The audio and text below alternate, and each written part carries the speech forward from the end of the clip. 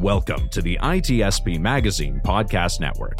You're listening to a new episode of The Braeden Anderson Show, where your host, Braeden Anderson, takes you on a journey of growth and reflection as he shares stories and has candid conversations featuring some of the world's most extraordinary human beings. Knowledge is power, now more than ever.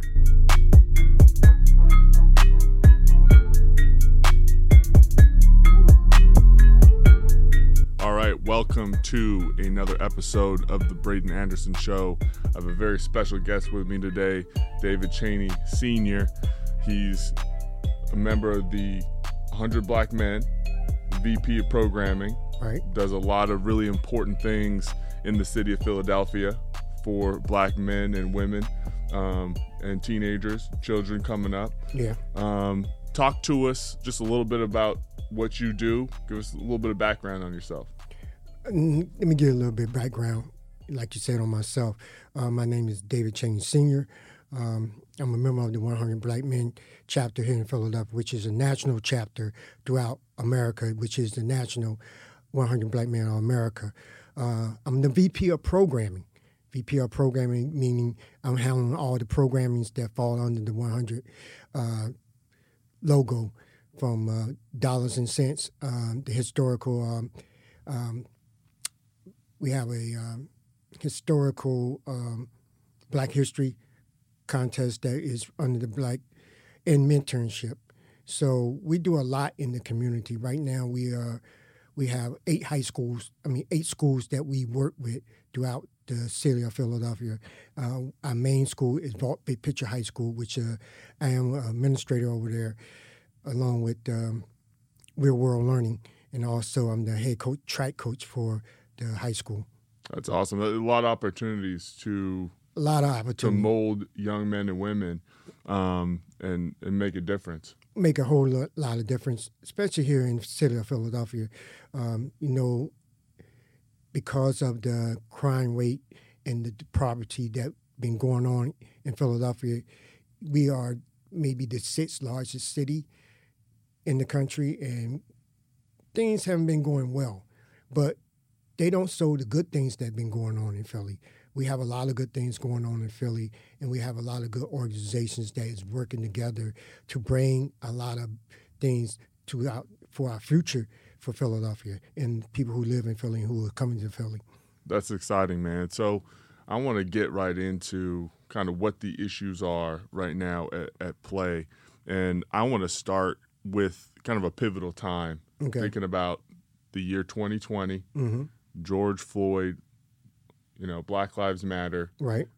And I can share with you kind of some observations that I had and kind of some things that I felt that led to me writing Black Resilience and starting the Black Resilience movement. Okay. But it was essentially for me a lot of the consumption of narratives of Black pain and narratives of Black victimhood that really started to eat away at me. Right. I was watching videos just like you were and the whole country was of Black men and women being murdered on repeat. Right. It felt like it was on repeat. Right. Every single time you turn the news on, every single time you're scrolling on your phone. Right. And I thought about kind of what that was doing to me. Right. And it was breaking my spirit. Right. It was making me feel discouraged.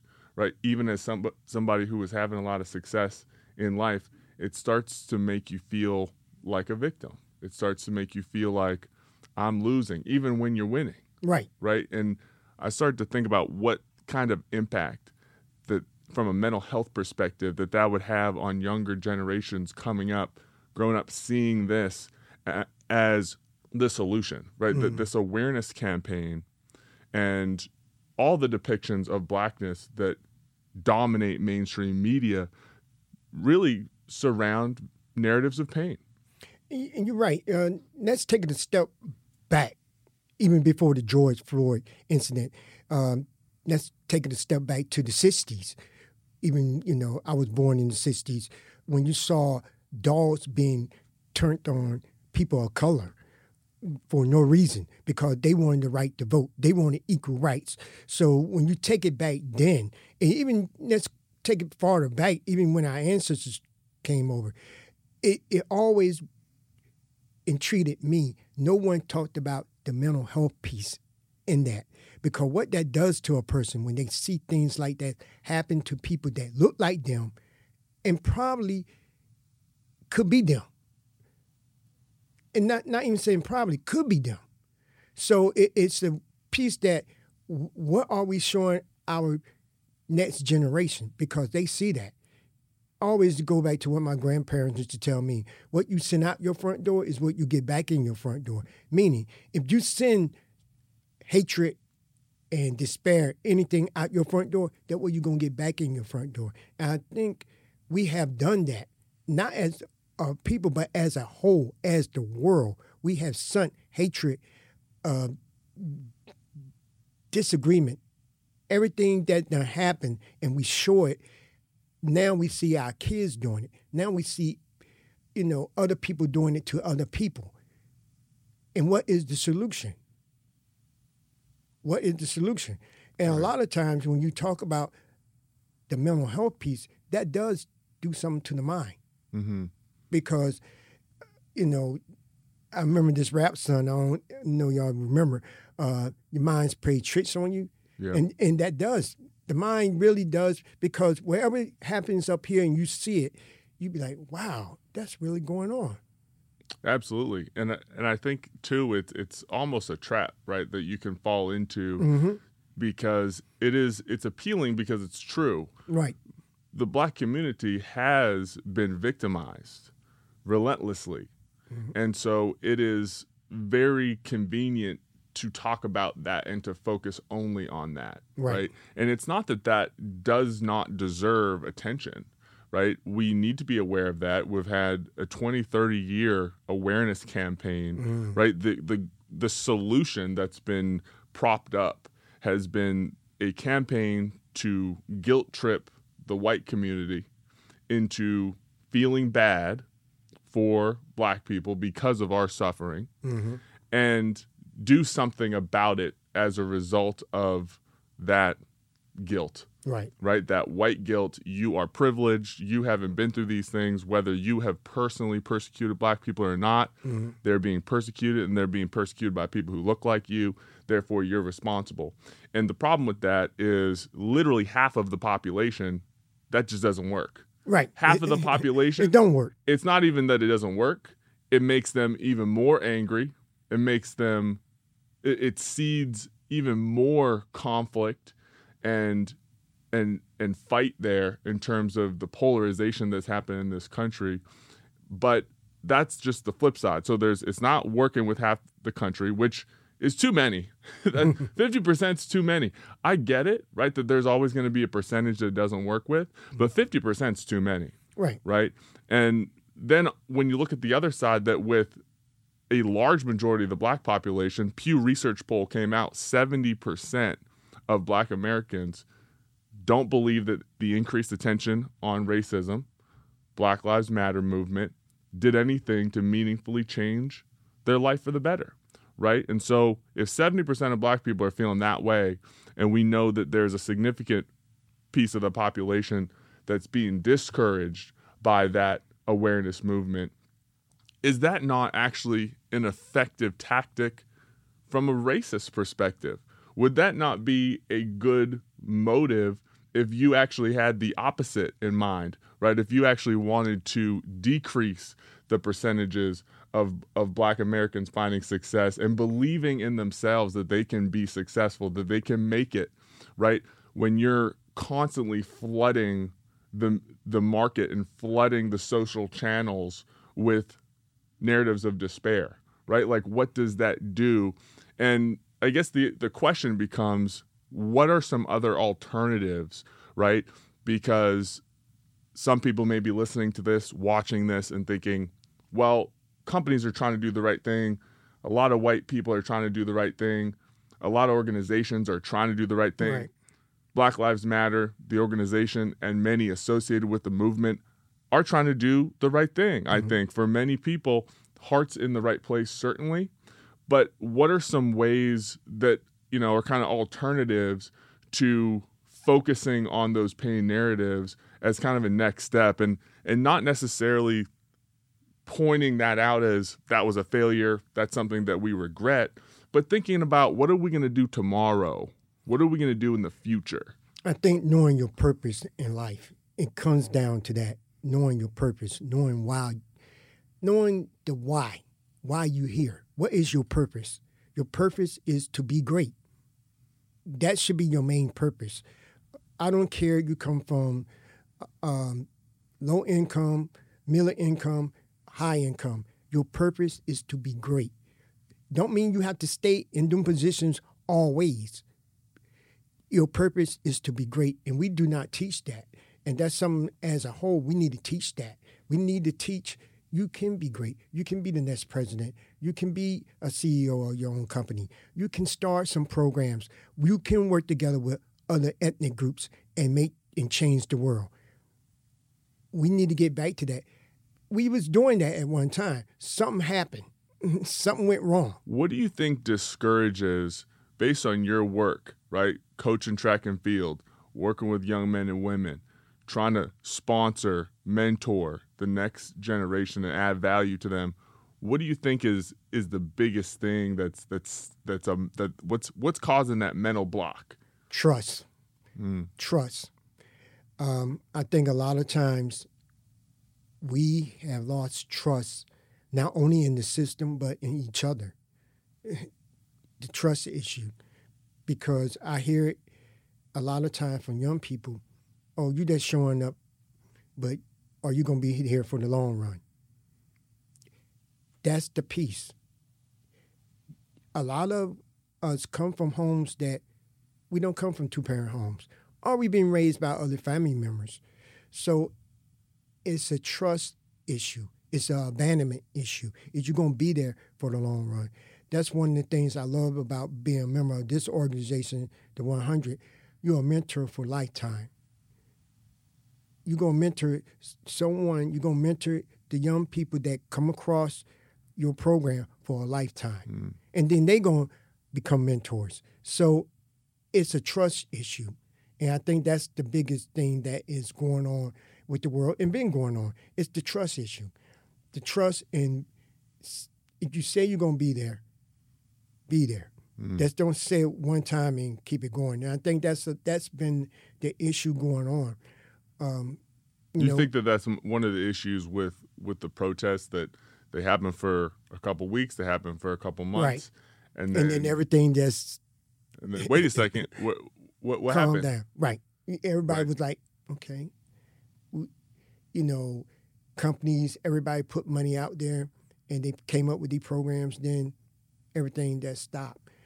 I think people still need to have the conversation around what happened to my dear brother George, Breonna Taylor. They need to still have this conversation at the dinner table with their kids, because this is something is real. You're talking about the black community needs to have the conversation, right? I think everybody. Yeah. Everybody need to have the conversation. Yeah. We all need to sit down at the table. We need to discuss. We need to have a conversation on what went wrong, what was promised, and it never happened. I always say, it depends on how we educate each other. And a lot of times when we think we're doing something right, it always happens when a backfire comes in, and that will happen. We need to educate and really get to the core of what's going on in the world today. What behind everything.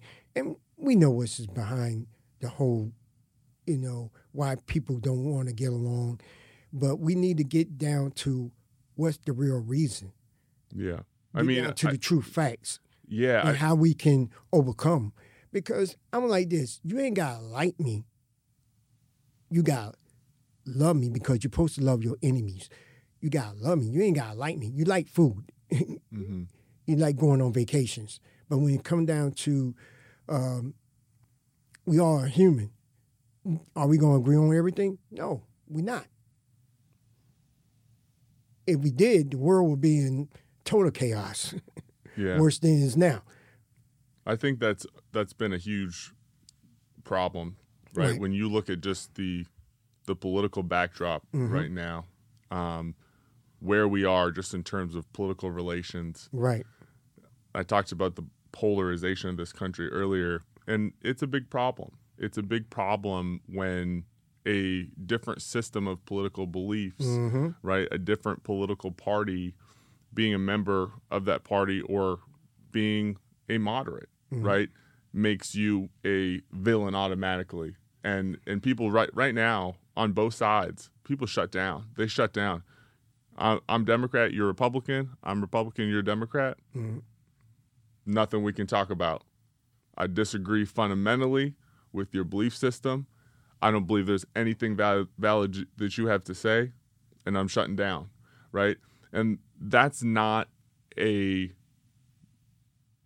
something that's going to work. It's not. We're not just we're one nation, right? But we are one race. We're a part of the human race.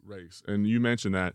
And I think part of the issue is, and part of what's daunting and discouraging for everybody, black, white, Asian, Hispanic, is that the solution to try to solve that issue that we just discussed, I mean, that's the big kahuna. That's what we really need to solve. Right. We need to stop having to have that race conversation. But the issue is we, of course, still have to have the conversation because it's a big problem, right? I would have loved to not have to write a book on Black resilience to try to continue to make efforts to solve this issue, but it's still a major issue. And I wanted to come at this from a different perspective, right? From the perspective of, listen, I want to change the world, and I know that we're all trying to change the world, and we're all going to do our little piece to get there. But that's really, really hard to tell a kid.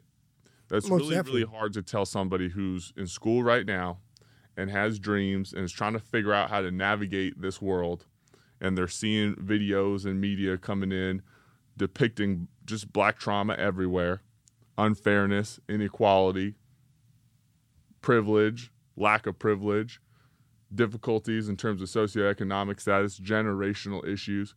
And it's really difficult to tell that person, yeah, look, we're going to change the world. Right. Because people have been looking at their watch saying, didn't you say that 10 years ago?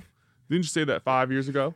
20 years ago. I can't wait any longer. This is my life, right? And so I wrote Black Resilience predicated on one fundamental promise, right? The promise that, listen, I hope the world changes, but I promise you, I'm not going to bet my life on that, right? We need to have a huddle. I need to have a huddle, an internal discussion with myself to figure out how I'm going to respond to my surroundings, to my environment, right?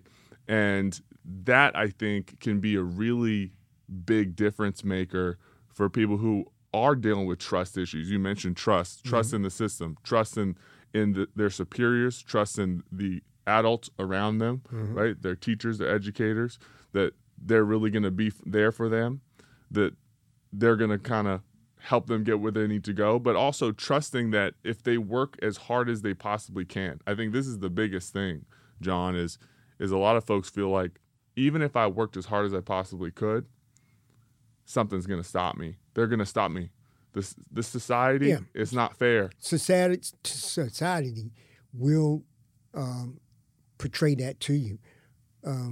Always been told, you're only going to go higher than they let you go. And that's not true. You're only going to go higher as you go. And my thing is, you don't let nobody control you. If you want to go up the ladder, you go up the ladder. You keep going up that ladder till you finish and your journey be done. But on that journey, you bring other people with you. Because you don't have the gift to keep it to yourself. You have the gift to share it. And I know a coworker of mine, me and her was having a conversation a month ago, and she said, you know what your biggest gift is? And I'm like, no, tell me. She said, you're a connector, meaning you connect people. Yeah. That's what you do best. You connect people. Yeah. You're not worrying about titles or anything like that. You are a connector. And that's your main goal, your main purpose, to connect people. You're not worrying if they like you, they don't like you, or they looking at the same purpose, the same drive you are looking at. You willing to sit back and say, okay, I know a program, I know somebody you need to talk to. You want to connect people. And that's the main thing I like doing, connecting and mentoring. Anything else is second nature. And I can speak to that just from, the amount of time I've known you. Right. You absolutely are a connector. And I think we all, and I say we, I mean anybody listening, right. You got to figure out, because a lot of people ask me, like, well, what does making it mean, right? Because they look at the way that I have interpreted that for myself, right? And they may not feel the same way in terms of how they define making it or how they define being successful. Mm-hmm. For me, I wanted to work for one of the largest law firms in the world. I wanted to start businesses. I wanted to invest and own assets. Mm-hmm. And there's a lot of different reasons for that. And there's a lot of different arguments I might make for why that's the best thing for others to do based on my personal experience. But at the end of the day, you got to look in the mirror and figure out, who are you? Who do you want to be? Because bias is just somebody else not seeing that. Right, and you hit it right on the head, looking in the mirror at yourself. I remember saying that one time, and I had a couple of brothers look at me and got real upset because they were like, who you pointing, No, let's look in the mirror at each other. Meaning, I have to look in the mirror every day, look at some of the things I might have done wrong, but I'm looking in the mirror. How can I correct this? Take ownership. A lot of times we don't want to take ownership. We get that ego or that chip on our shoulder, like it's all about us. It's not all about, no. It's about what you provide for the world, for the community, for your family. That's what it's about. At the end of the day, when you know everything is done, you can go home and feel most gracefully happy for yourself. But when you start thinking, it's about me, and don't want to accept reality by taking that look in the mirror, something's wrong there. Something's wrong. And being able to kind of figure out where I am today. Right. And who I want to be tomorrow.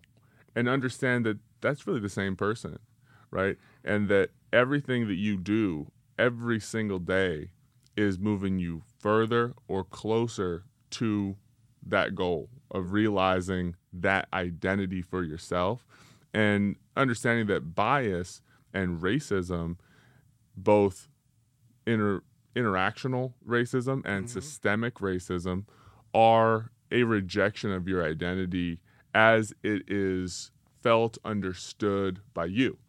But if you don't have personally a strong sense of your own identity, it will be very, very difficult for you to transcend the system and fabric of racism, right? And so I think one piece, and a question for you is, how have you been able to help the folks that you've mentored figure out what it is that they really want to do and who they want to be? I always ask this question to a lot of young people that I have mentored over my going on maybe 40 years, maybe more than that. I lost count. I always ask them, what do you want to be? What is your drive? What is your purpose? If you want to be that basketball player, how you going to work on it? And then I always tell them, always have a backup plan. Always have a backup plan. And I tell them my story. Went to college, graduated from Benjamin Franklin High School here in Philadelphia. Went on to one of the best HBCUs, St. Augustine College, which is now St. Augustine University. Right. And went there for academics and track, but also went there to become a civil engineer. Got my second semester, which is my freshman year, I was like, I don't think it's going to cut out to be a civil engineer. Then think about, okay, what was going to be my backup? So I started thinking, I said, you know what? I like business. Got into business administration, didn't like it. Changed my major to accounting, didn't like that. Finally changed my major to something I liked because I did research, economics. Economics deal with the whole total package. So I was like, wow. So I can learn about accounting, business, all in one package. I'm going to stick with economics. Big picture. Big picture. I looked at the big picture. So when I got my economics degree, worked in corporate for a while, but something else pulled me to the side and like, no, that is where I want you at. I want you somewhere else. I want you coming back and giving back to the young people. Mm-hmm. That's your niche. That's your purpose. So I find myself, you know, after getting married to someone we met in college, we had 2 lovely kids together. So I wound up living in North Carolina for a short term and helped out there, you know, mentoring, worked for the Boys and Girls Club, director for Parks and Rec, and really, you know, built a foundation. And a lot of them young people that came through my path and journey became mayors of a town, went on to become, you know, social workers, bankers, and police officers. Even when I came back to Philly, a lot of young people became, you know, different avenues, but they became successful. And I was like, wow, I really found my niche. That's incredible. And my niche wasn't going into corporate. Right. I realized, okay, it's not corporate, it's helping people. And like I said, 2 months ago, my coworker nailed it on the head. You're a connector. That's what you do best. And I think what's the most important to me, based on what you shared there, is that you don't necessarily have to have the correct path lined up right from the get-go. No, you don't. You can pick something, dive straight into it, though. Mm-hmm. You got to go head first, jump straight in, 2 feet in, whatever analogy you want to use. You have to go for it, and go for it with everything that you have in order to explore whether it's right for you. Obviously, trying to do some research beforehand hopefully can help you not have to change, because time is precious. Very right? precious. But I think what's really cool about your story is that you felt empowered, right, and capable. You weren't afraid. You weren't afraid of, like, you didn't not go into civil engineering because you were afraid of failing.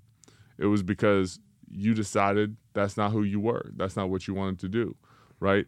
And you let your drive and the purpose-driven mentality take you on the path in life's journey for you. Mm-hmm. And I think so long as our community feels empowered to do that, we'll have a completely different country. We'll have a completely different situation. And always surround yourself with people who can be your mentors.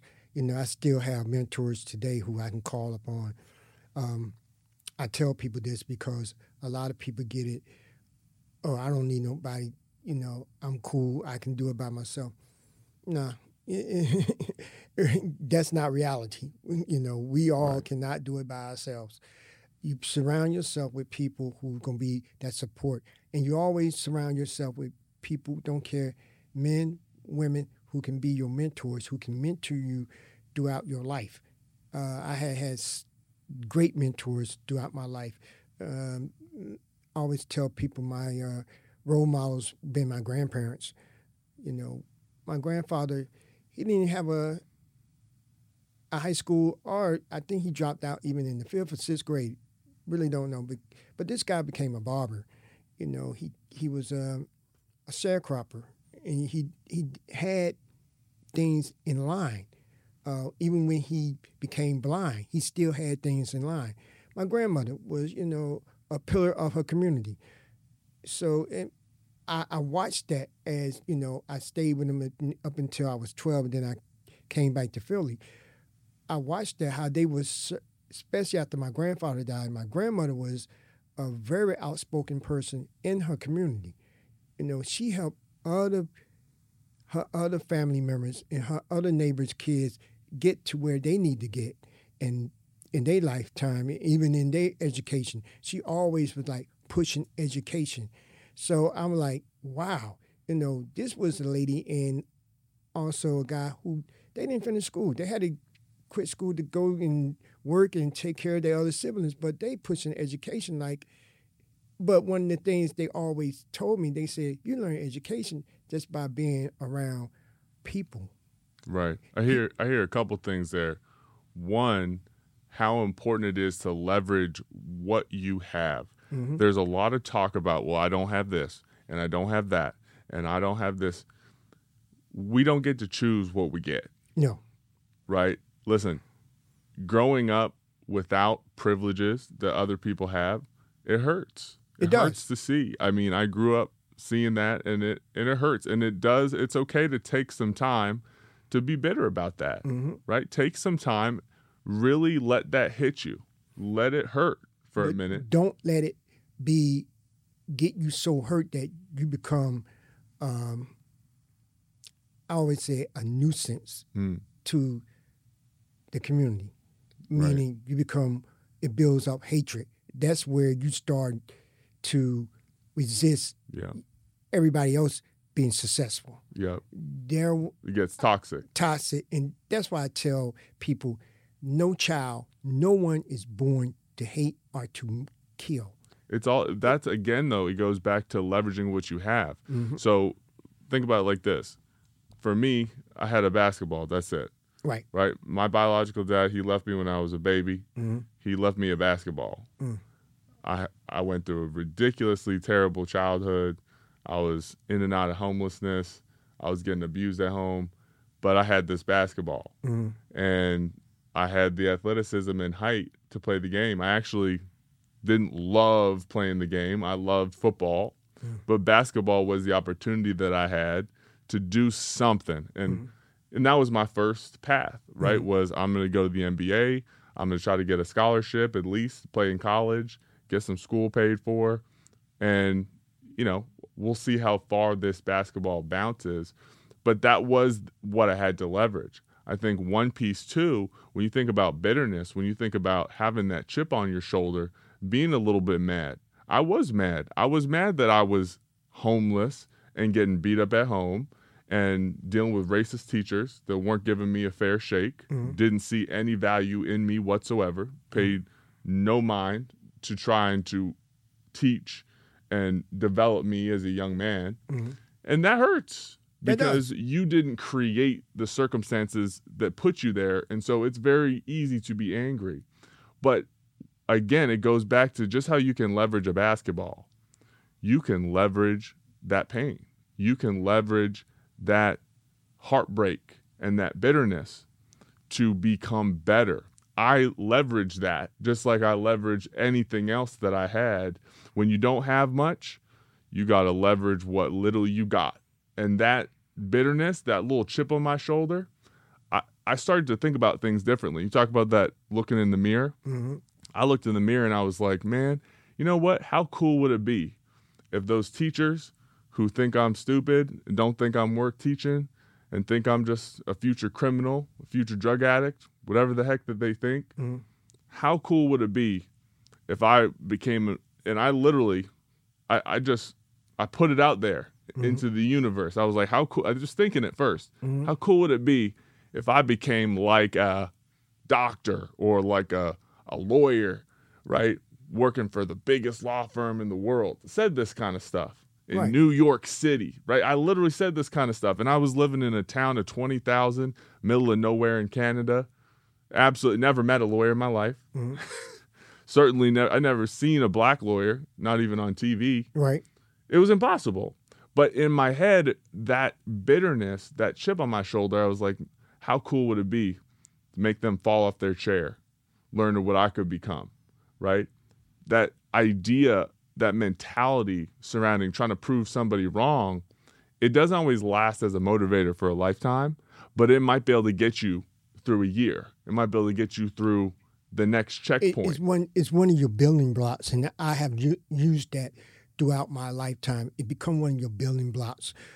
Always tell people, one of my favorite cartoons always been Popeye. And every time you always say, oh, Bluto is knocking him out, that's beating up on him, all like that. But Popeye was this. He always went to that can of spinach. And when he got that spinach, it's like motivated him. And I always tell my haters, if you don't understand, you can hate me, talk about me all you want. You like the spinach. You just give me more and more strength to be where I need to be. Yeah. That mentality. It's like, you don't get it. Yeah. I'm like this. Y'all my biggest fans. Thank you. Mm-hmm. I will give you my autograph. Thank you. Because now you are taking me to my next level. I mean, because if this work hard, most definitely. I tell anybody, my best career is my being a father to my two kids, David Jr. and Deja. They the best. I can literally say God had blessed me with two wonderful kids. Deja, who is a senior at North Carolina Central. David, who is now an assistant director at Jefferson Hospital. He used to be at the school district, but he left. But, congrats on a job well done, man. That's incredible. I mean, you're talking to a young man who never met his father. Right. And I was a father to my two kids. And I always tell people this because one thing, I sat back and I looked, basically the same thing you did. I remember sitting on my grandparents' step on the back, and I was like this. If I ever got married, had a family, this would not happen to me. I would never leave my kids. I will always. Why did that? So let's talk about that, because I talk about that in my book as well. Parenthood, and in particular, let's talk about fatherhood, Black fatherhood, because there's some stigma surrounding Black fathers. A whole lot of stigma. I certainly didn't have the best experience with my father. Love the guy, have a decent relationship with him now, but it hurts to not have them there, right? It really do hurts. I goes back to, I always use, because I'm a firm believer in God. Always will be and always been. God don't put no more on you than you can bear. And I always say He knows what's best for you. My father, can't knock the guy. He was military, good, probably a good person. Can't say probably a good person, but some things he couldn't deal with. And he had to just say, you know what, I can't deal with that right now. I get that. That's fine. But I think a lot of times society makes Black fathers look like they trash, and they're not. Do you think that harms, because again, we've talked about the lack of motivation. So like there is a lot of narrative surrounding just education in the Black community, education. A lot of, too many folks in the Black community will label focusing too much on education as white, as a trap, as don't even, it's not going to work out, right? You can't succeed in the white world. Looking at certain professions, engineering, for example, economics, certainly, some business even, that's white. You can't succeed in that area. Fatherhood, right? There's narratives surrounding whether we can be successful as Black men, as fathers. Do you think that is not a self-fulfilling prophecy, but do you think that narrative makes it harder for Black men to step up? I think it makes it harder in several ways, because as Black men, we are great fathers, by all means. Don't care if you working, low income, middle income, or high income, you got some great fathers out there. But I think where society have knocked us down, they promote the bad side. They promote the bad picture. Yeah. And it works both ways, because, I love our black queens. They are the most beautiful women of the world. But I think a lot of time society comes in and make the split. Meaning, me and Deborah, who is my ex-wife, we understood we could not be good as husband and wife, but as parents, we was great. Mm-hmm. We was great, and we still are great at it. I think society want to paint that picture if you and the wife is, or you or your mate is somewhere else, y'all can't be that great parent. Mm-hmm. That's a lie. You can be that great parent. Right. I have friends who are great fathers and who is not with the significant others. So I know it can be done. But I think society has really broken that because they haven't shown us, that picture. It's about what you promote, right? Promote. If you're promoting and celebrating victimhood, Right. you're going to get more of it. Mm-hmm. If you're celebrating and promoting excellent black fathers, Mm-hmm. you're going to get more of it for a variety of different reasons. One, it's just representation. Right. You're just seeing that happen and it's normalizing it. Mm-hmm. And two, you're able to identify particular examples of how that black man was able to circumvent obstacles, rise above challenges to meet his obligation as a man Mm-hmm. to his kids. Because it's not easy. It's not. It's not easy. No, It's not. not.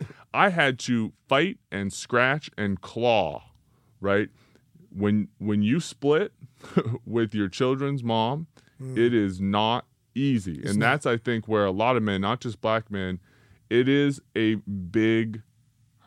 difficult. And you have to make it the biggest priority in your life. You definitely got it. I always tell people like this. Being a father is the best career I think God ever gave me. It's the best career. One, you can't get fired unless you fire yourself. Two, you definitely ain't gonna draw no unemployment if you do get fired. So that's out of it. That's totally out. But I think when you look at that career, that opportunity to be somebody, father, you become their mentor, you become their provider, you become the person that they gonna see themselves.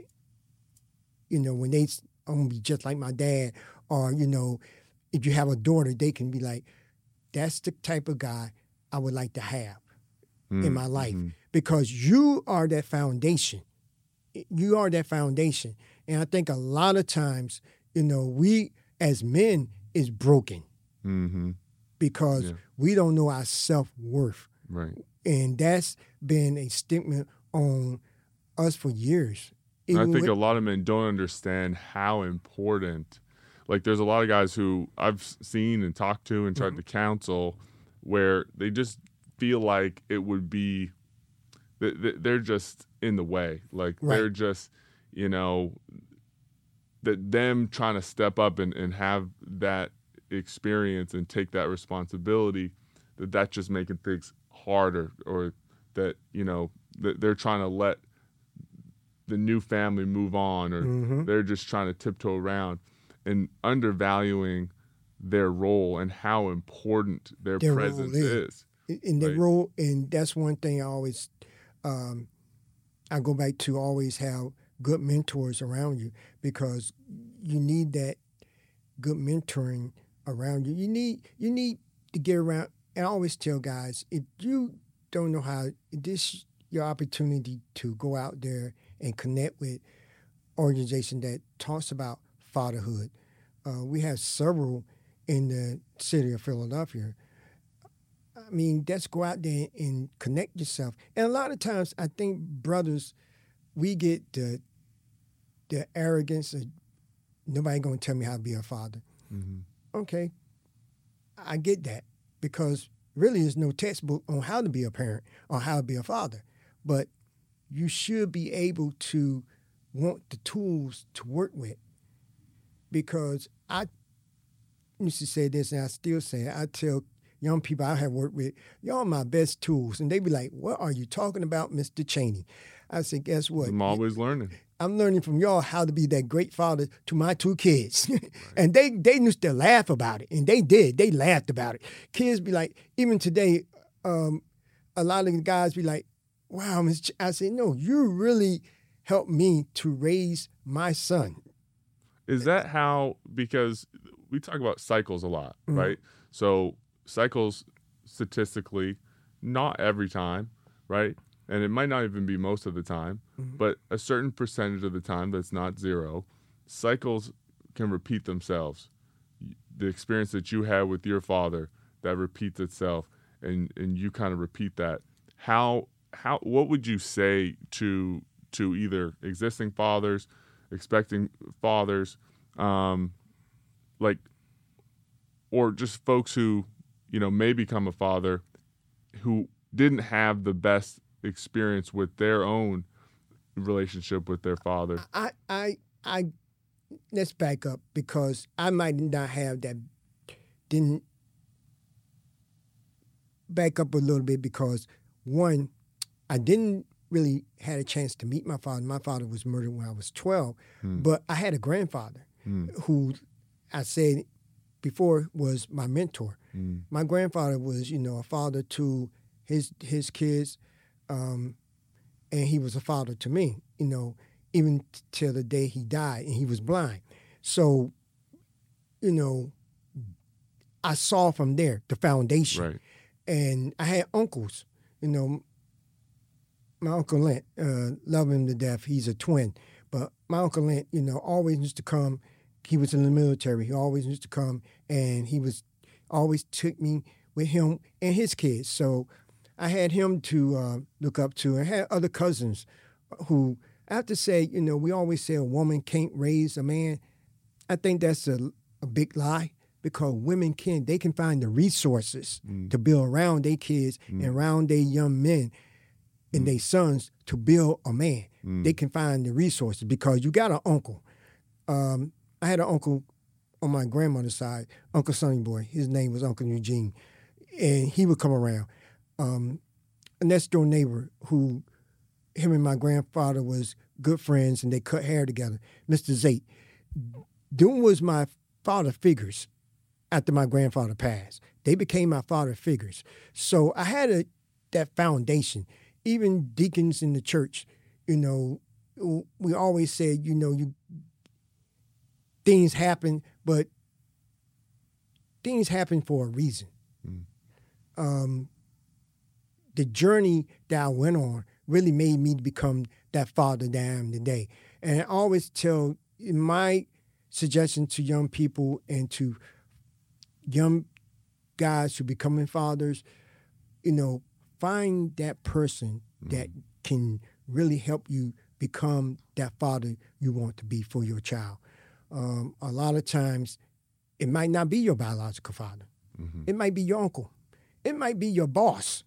But find someone who you could connect with.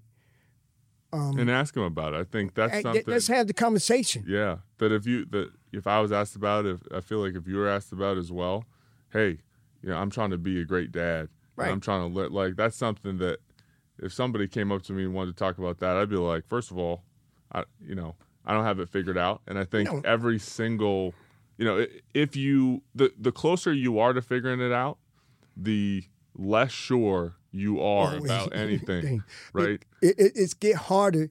I always tell people this. I say the difference between my kids are 9 years apart, but they look like twins. I said, David Jr., he got it. He's fine. Deja, love her to death, but sometimes I'm like, never again, because a lot of times she does things to make you want to pull your hair. I don't even have hair no more. She want to pull your hair out. But I love her to death, because you have to treat her different, because number one, she's a girl. So the emotions and all that, you have to treat them different. But it's, you be like, what is it now that she don't get or they don't get?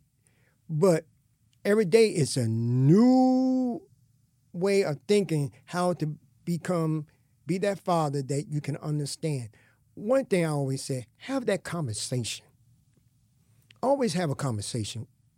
Now, you might not agree on what your child want to do, but have that conversation. Mm-hmm. And it's hard too, because I think some of the dynamics surrounding personality that may make your daughter or your son more or less difficult or easy to get along with, or to advise on things, or to mentor and to parent. Mm-hmm.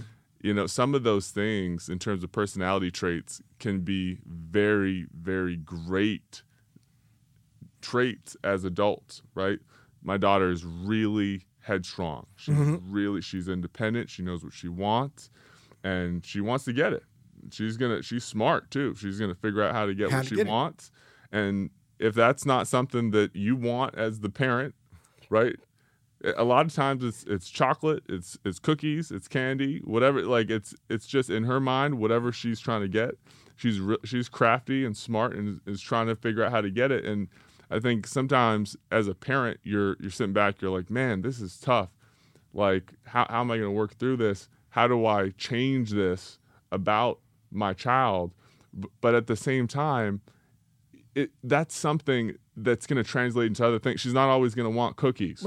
Right? It's going to be, she's going to want that degree. She's going to want that job. She's going to want that opportunity. She's going to want that house. She's going to want, you just want to set your kids up to be empowered and confident and understand that there is a path to getting what they want. And so, you know, there's a lot of different parenting styles, and there's pros and cons to the negotiation parenting style.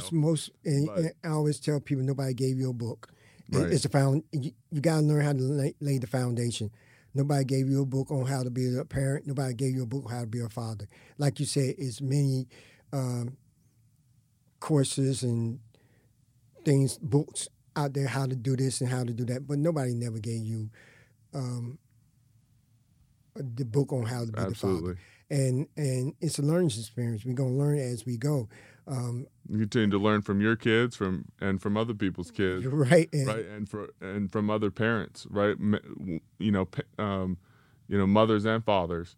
But we're getting close to time. But I want to first thank you for the insight that you shared today, and just give you an opportunity to talk a little bit about 100 Black Men and some things that you guys are doing, and how folks in the community in Philadelphia and surround the country, how they can step up and get involved with what 100 Black Men are doing. Okay. One of the things we have going on, we have a mentoring program. We have every first and third Saturday at Vaults, Big Picture High School at 23rd and Master in North Philadelphia. We mentor young men from elementary school all the way up to 12th grade. We teach them chess, money and banking. We partnered up with Chaney University to teach them farming inside, growing plants inside this container. We're doing a lot of things. We also have a partnership on the national level with HBI, which is Home Builder Institute, which we teaching kids carpentry, electrical, and also industrial painting. We had 37 kids signed up for it at Vaults High School. 22 have passed the course. We adding more to it. We having 3 phases. We also having an African American Challenge next month, which we having 3 high schools going to be competing at the local level and 2 middle schools competing at the local level. We also do a golf class. First annual golf class is coming up in April. We want people to come out and get more information out to you. We want some sponsors come out. It's for our scholarship fund. We want to give kids scholarships to go on to college. We are definitely proud for all our young people who come through the mentoring program.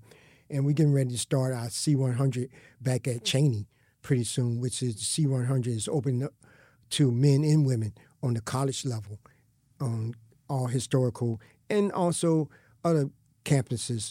We definitely want to start it back at Chaney because, to all the Chaney alums out there, we understand Chaney was the first Historical Black University. I want to shout that out because they, on paper they are.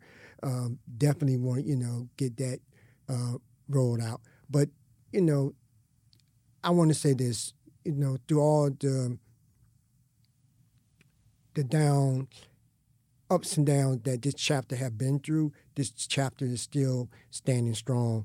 And with the new board of directors and the members that are still here for the chapter, Philadelphia is still doing what they need to do in the community. And the partnerships that we are starting to bring in is just even greater than, before. Awesome.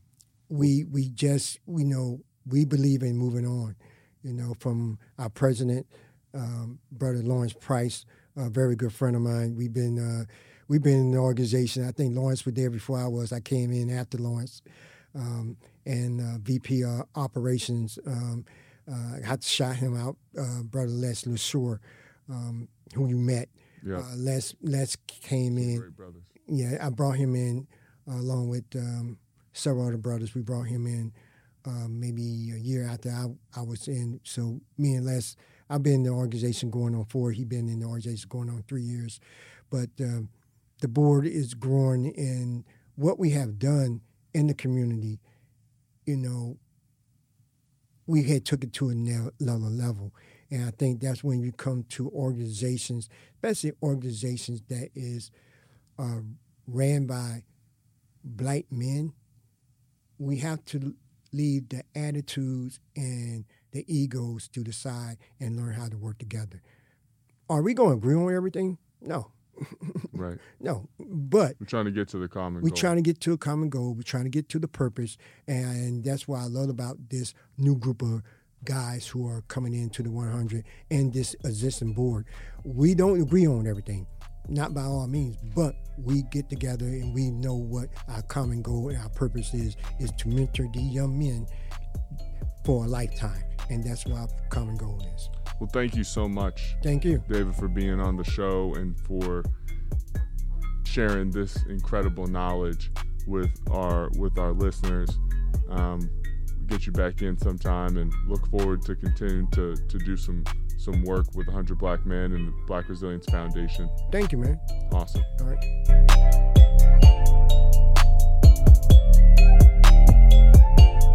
We hope you enjoyed this episode of The Braeden Anderson Show with Braeden Anderson, part of the ITSP Magazine Podcast Network. If you learned something new and this conversation made you think, then share this channel and ITSPmagazine.com with your friends, family, and colleagues. If you represent a company and wish to associate your brand with our conversations, sponsor one or more of our podcast channels. We hope you will come back for more stories and follow us on our journey.